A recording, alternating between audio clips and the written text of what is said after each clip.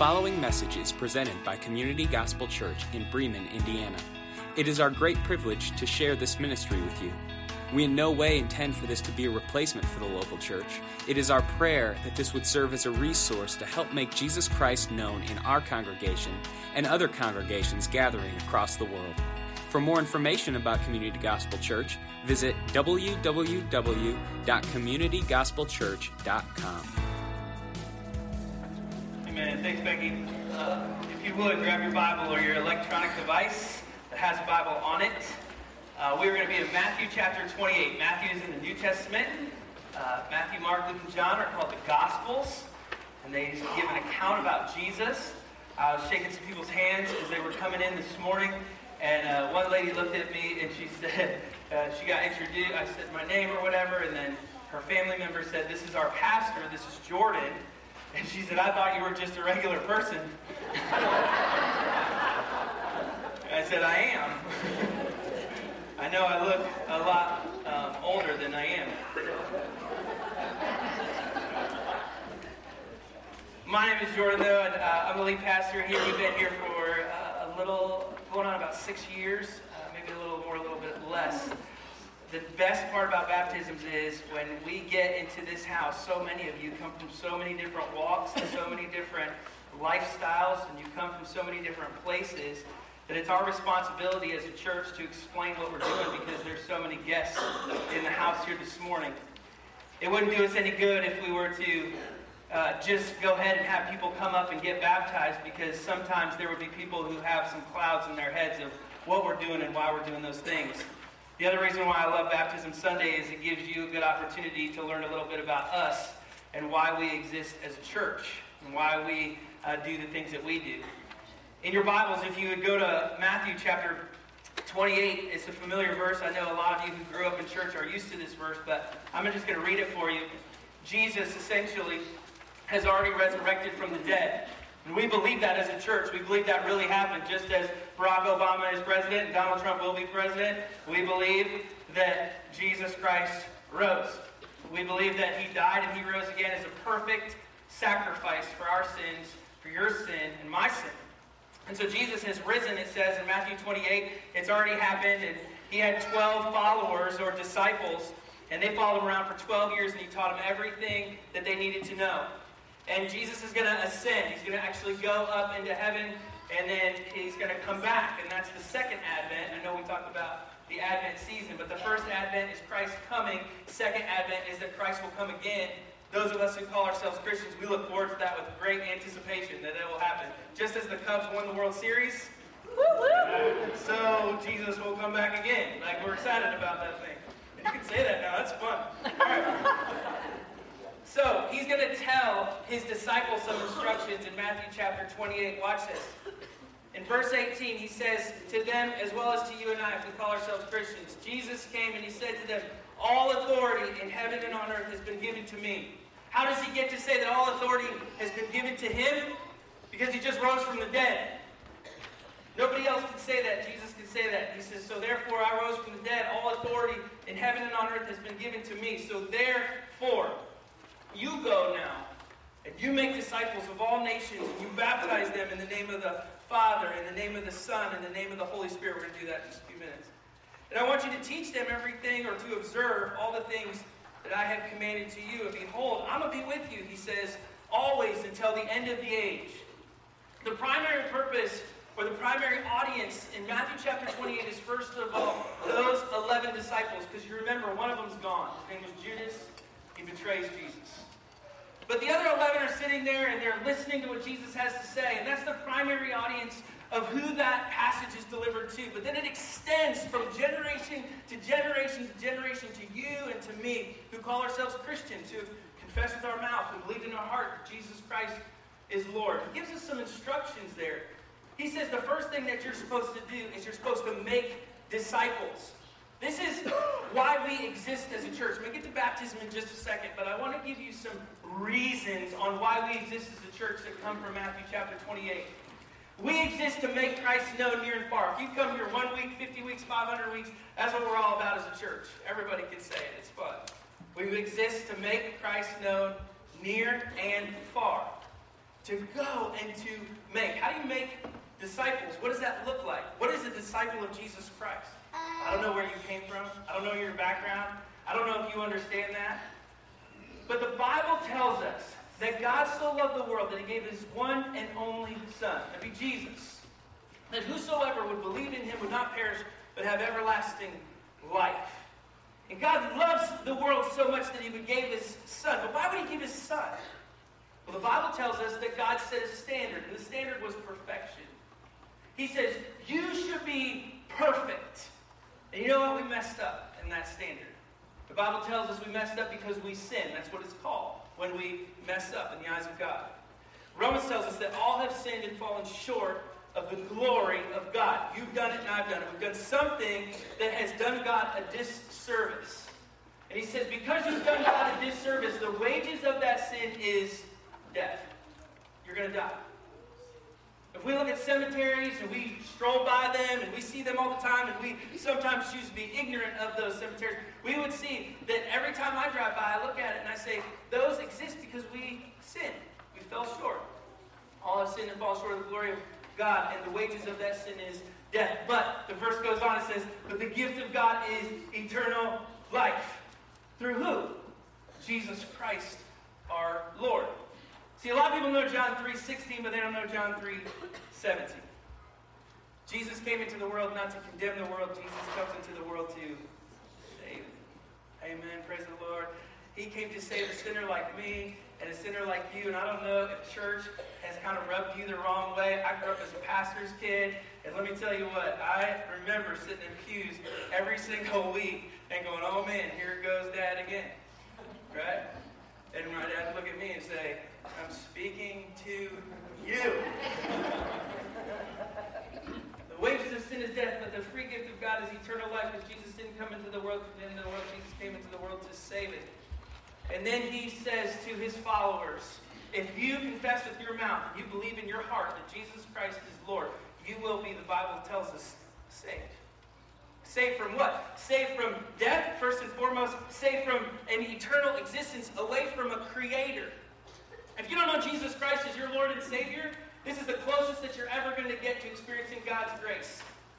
Because after it's over, his wrath comes. That's what Romans tells us.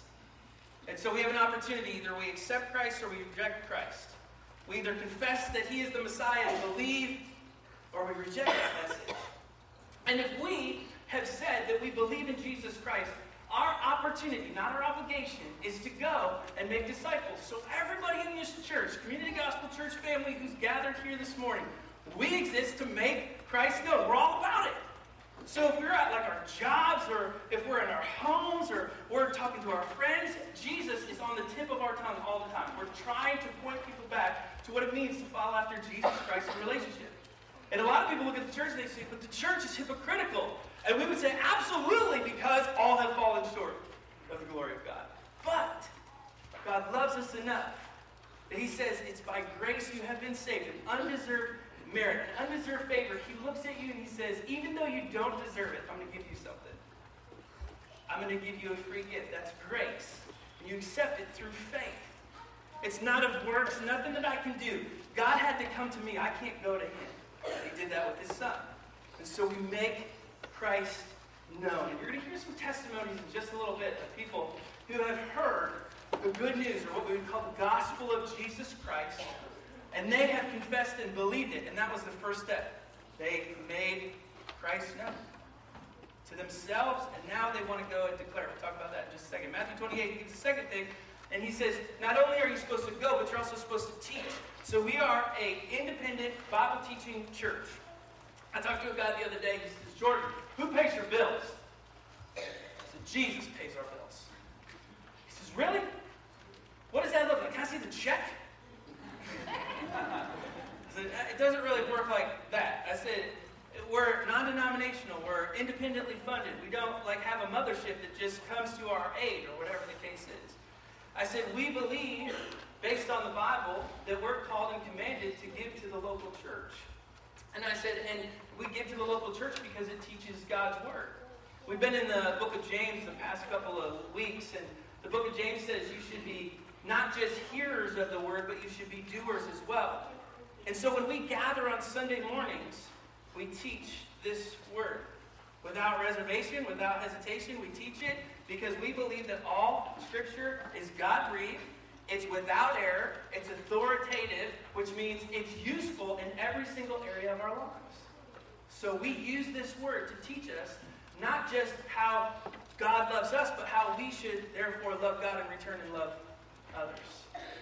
And it teaches us about things like baptism, and it opens our eyes to things that we've never known before.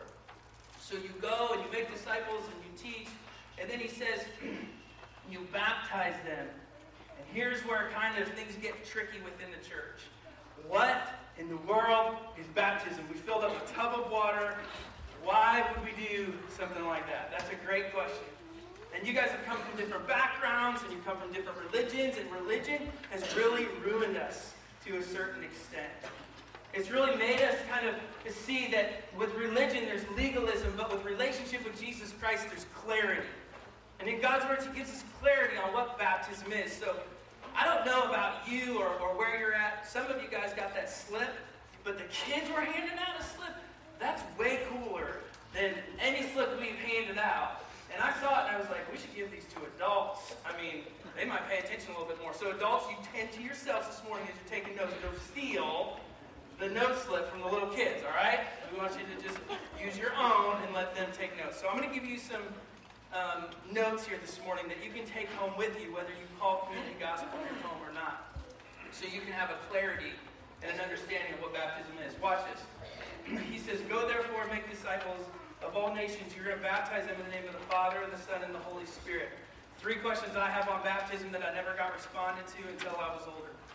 First of all, number 1, what is baptism? Good question. What is baptism? Good question.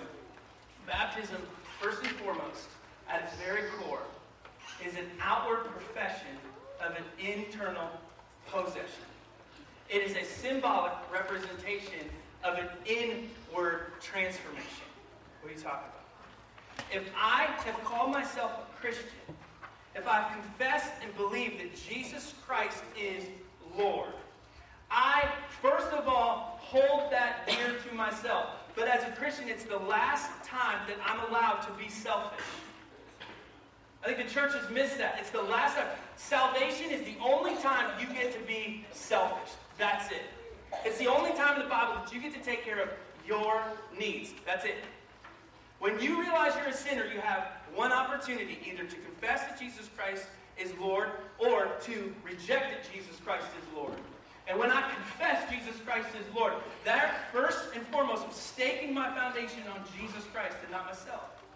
So, the second step, according to Matthew 28, for the disciples and for us as a church is, therefore, you baptize them, and there needs to be some sort of symbolic representation of what's going on inside. This is done for your benefit and for my benefit. Because not only is it an outward testimony, it's an act of obedience. People are going to stand up here and they're going to give you testimony of when they came to know Jesus Christ. And then they're going to do something that is so critical to the Christian life for our growth. They're going to humble themselves underneath the authority of Scripture and do what it says. God tells us, be baptized as obedient children. So they're going to give you an external testimony of an internal faith. But then they're going to say, I want to be obedient to Jesus. That's what I want to do. Well, why would you get into this tub and fully immerse yourself in water? Couldn't we just take out some spray bottles and start spraying them, Be kind of fun. As a matter of fact, Becky told me, Becky's our worship leader, that she said it would be fun if we could get super soakers and get everybody involved, run down the aisle, stuff like that. And I'm from the 80s, so I had the old super soakers in mind, the big ones that actually work, not that break. Anyway, that's a whole different ballgame. Well, baptism means, ready? Immersion. The word baptize itself means to be fully submerged. That's the core of the message. When Jesus says baptize him, he literally means fully immersed under water. Not only are you supposed to immerse yourself, But this is going to be number 2, an expression or a demonstration of how this works. People are going to come up here, they're going to give their testimony. They're going to walk down here after they've given their testimony, and they're going to walk up these stairs. Don't worry, I won't fall, at least I hope not. They're going to go into the water and show you a couple things. Before they get baptized, they're going to show you their relationship with Jesus before they confessed and believed. They're going to say, this is me before Jesus. This was me, this is where I was at. Dead man walking. Then they're going to go down into the water, and the water is going to represent Jesus' blood that covers our sin. In the Old Testament it says, there can be no forgiveness of sin without the shedding of blood. In the Old Testament they used animals for a temporary sacrifice. Jesus, being 100% man and 100% God, dies on the cross. His blood was shed as a propitiation or a proper sacrifice for you and for me. It is a one-time sacrifice. It doesn't have to happen over and over and over and over again. It happens one time. And it is by faith that we confess that we believe that that blood covers our sins. So when they go in the water, they're saying, I believe that Jesus' blood covers my sin. And they're coming up, as the Bible says, the old is gone and the new has come. You are a new creation in Jesus Christ. He's given you a helper and a guide. He calls it the Holy Spirit. He says, I've given this to you, and I want you now to declare Jesus to the ends of the earth, to the rest of the world, to your neighbors, to your colleagues, to your parents, to your kids, to whoever that may be. He says, I command you to do these things. So these people who are giving testimony are not only just saying that I believe in Jesus, they're coming up out of the water and they're saying, I'm ready to tell people about Jesus. I'm on fire for Jesus Christ, and, God help anybody who tries to stop me. We love it, okay? So, they are, and I know you're taking notes, watch this. The application part of it, they're identifying with Jesus Christ. What is baptism? It's an identification with Jesus Christ. It's also an identification with twofold. The global church. So I'm connected to people in the global church.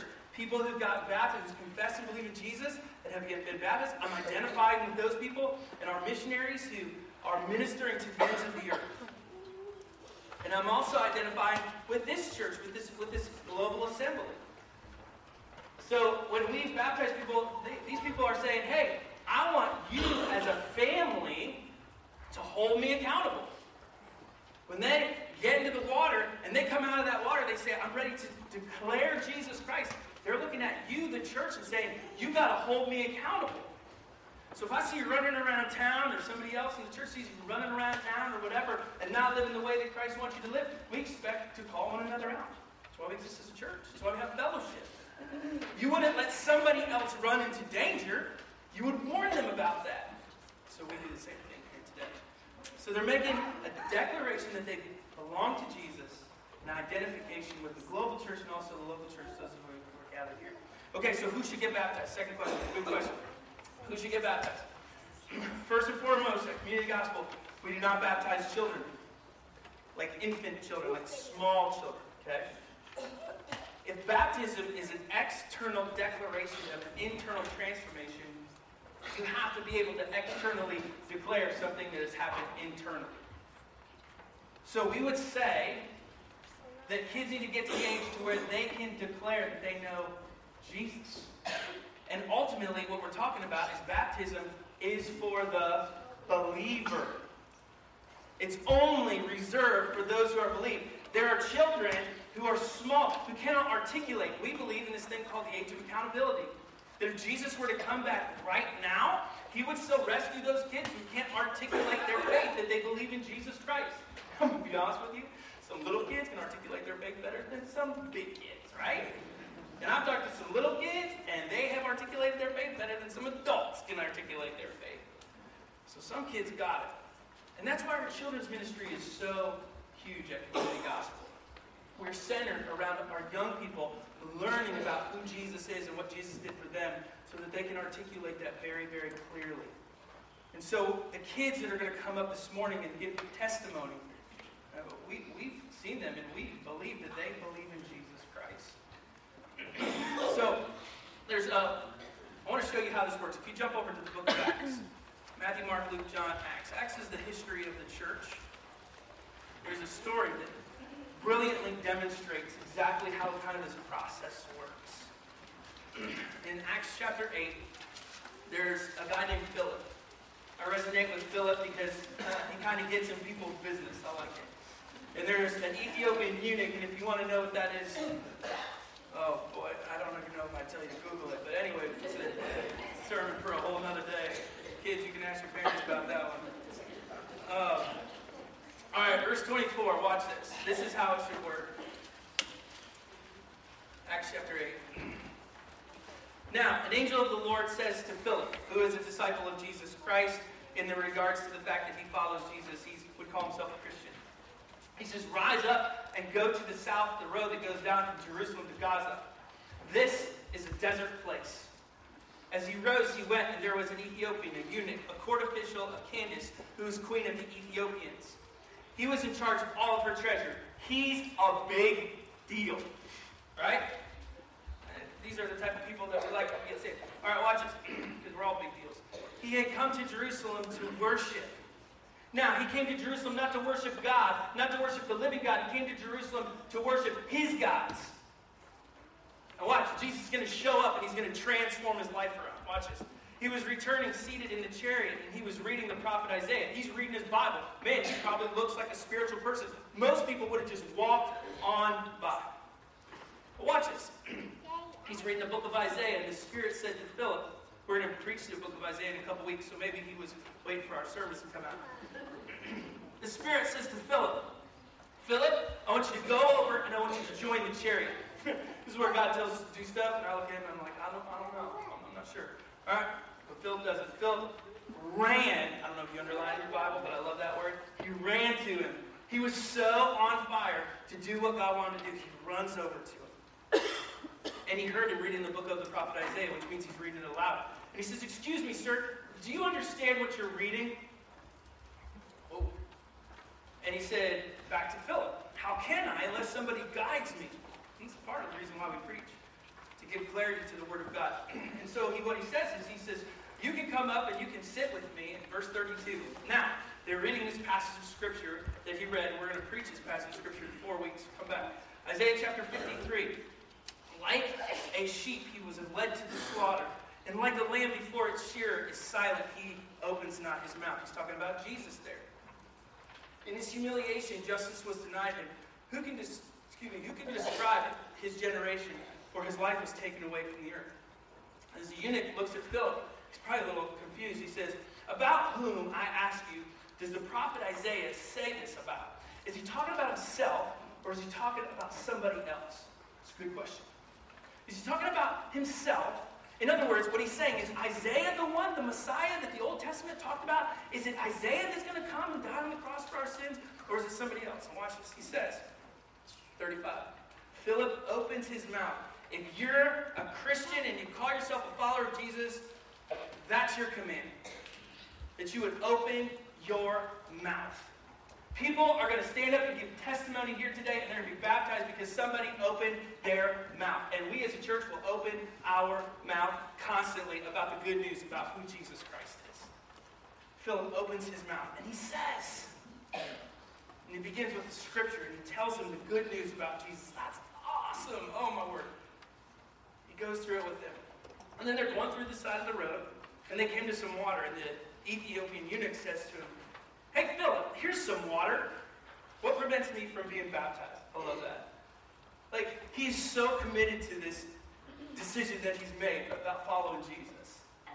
And Philip probably walks him through the whole text. If you look at the New Testament, there's scripture passages where the disciples walked people from the beginning of creation all the way down the line.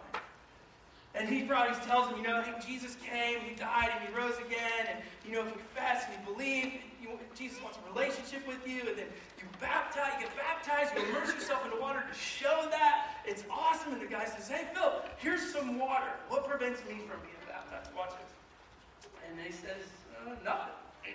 38. So he commands the chariot to stop. Now, a lot of people think that he's alone. No way. Do you know how many people traveled in caravans back then?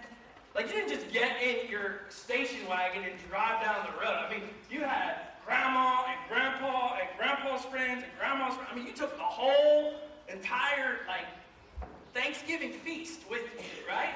And so watch this. He says, they stop, and probably all these people, if we were to look into Scripture a little bit, run down there to see what's going on. Like, you guys are gathered here today. They're probably like, whoa, why are we stopping? And they go down into the water, and they watch the baptism of the Ethiopian eunuch take place. His testimony resonated with the whole family, and that's why we do this publicly. That's why we gather as many people as we possibly can to the house, because we believe that there's probably somebody here today who has never heard the message of Jesus and never made the commitment to follow after him. So that's why what happens in Acts chapter 8. We are doing two things here this morning.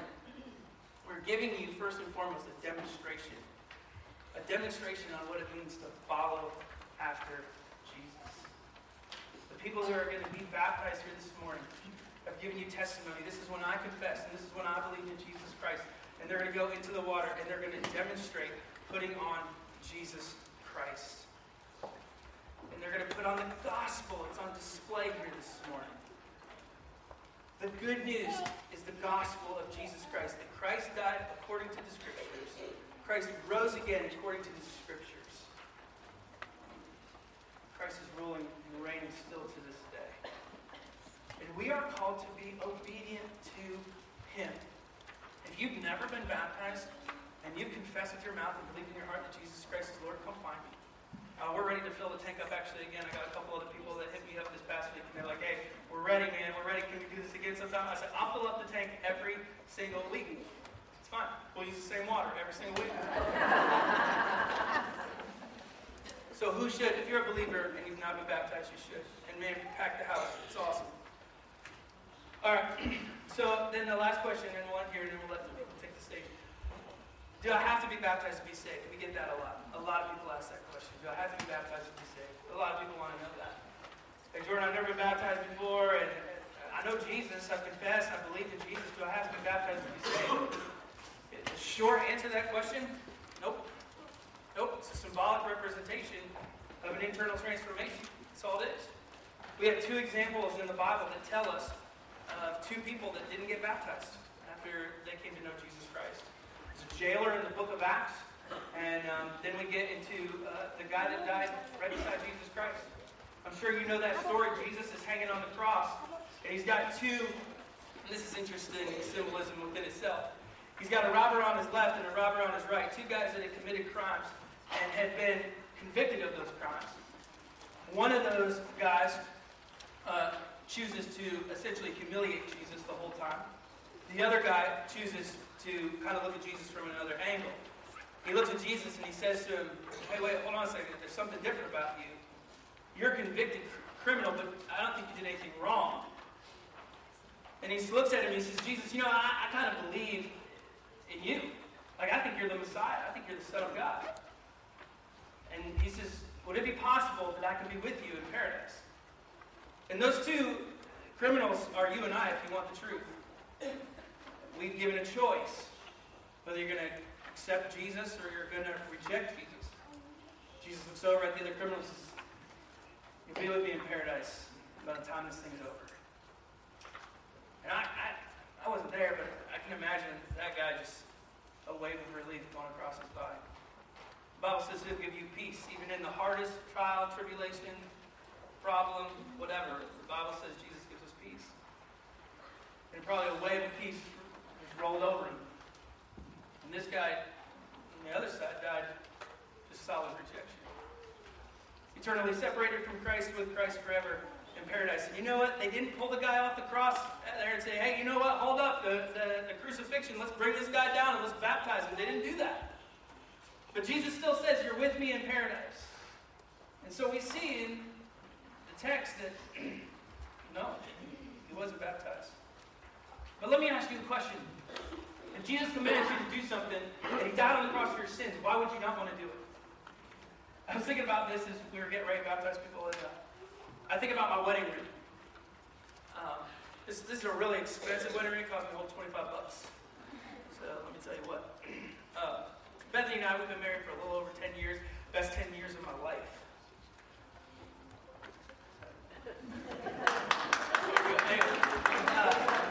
I remember when we got married. We walked down the aisle and said our vows, right? We pledged our love to one another.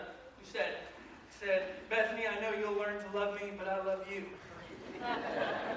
And we pledged our love to one another, and I parallel this with the relationship with Jesus. It's a lot like our relationship with Jesus. We come into a covenant relationship with Jesus.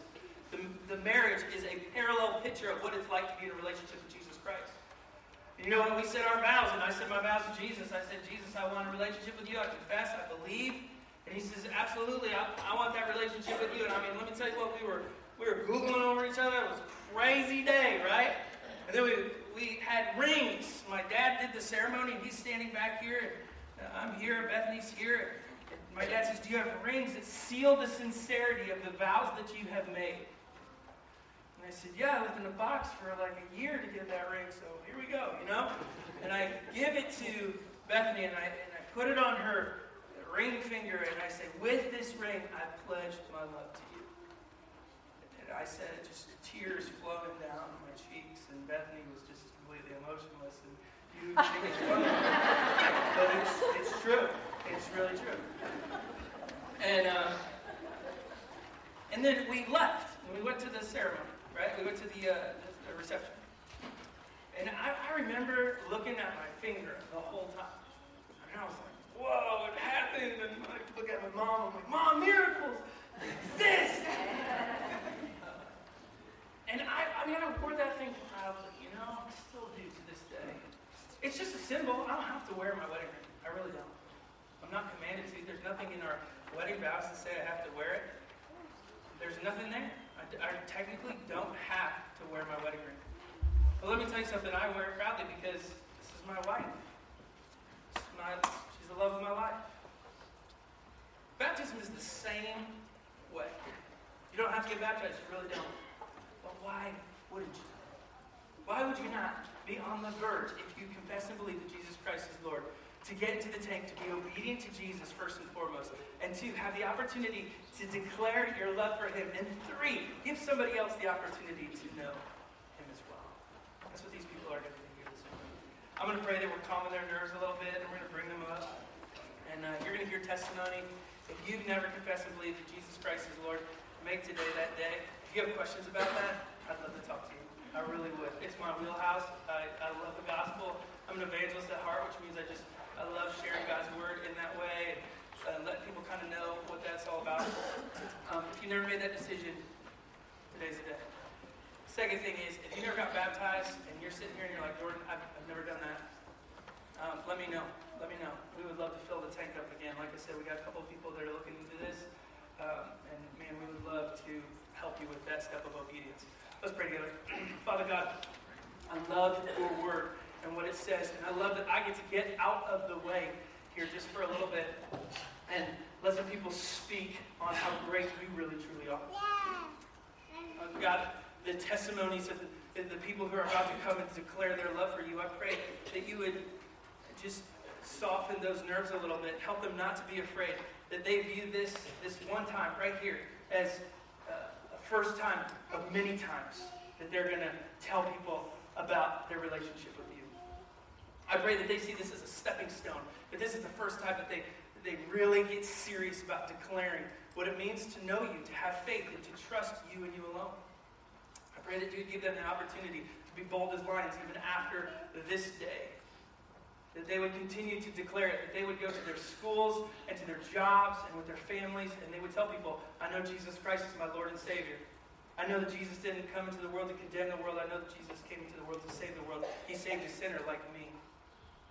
And we would pray that their testimony ultimately gives other people the opportunity to repent of themselves, sinners, and turn to you.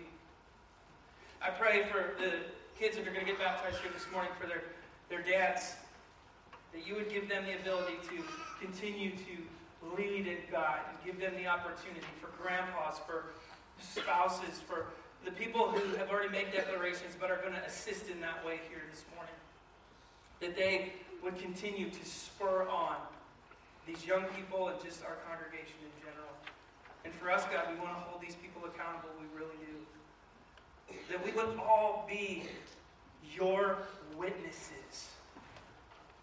That we would all hold true to the message that's been preached to your disciples first and then to us. That we would all hold fast to the message that we are called to go, therefore, and make disciples. To teach them, to instruct them. To love you with all our heart, soul, mind, and strength, and love our neighbor as ourselves, so that when you do come in the second advent to call us home, there'll be so many more people that follow you. Bless what's about to take place here, God. We love you so much. Thanks for the opportunity to be participants in it today. All God's people said. Amen. Thank you for listening to the Community Gospel Church podcast. If you would like to support this ministry financially, simply log on to communitygospelchurch.com and click the Contribute tab.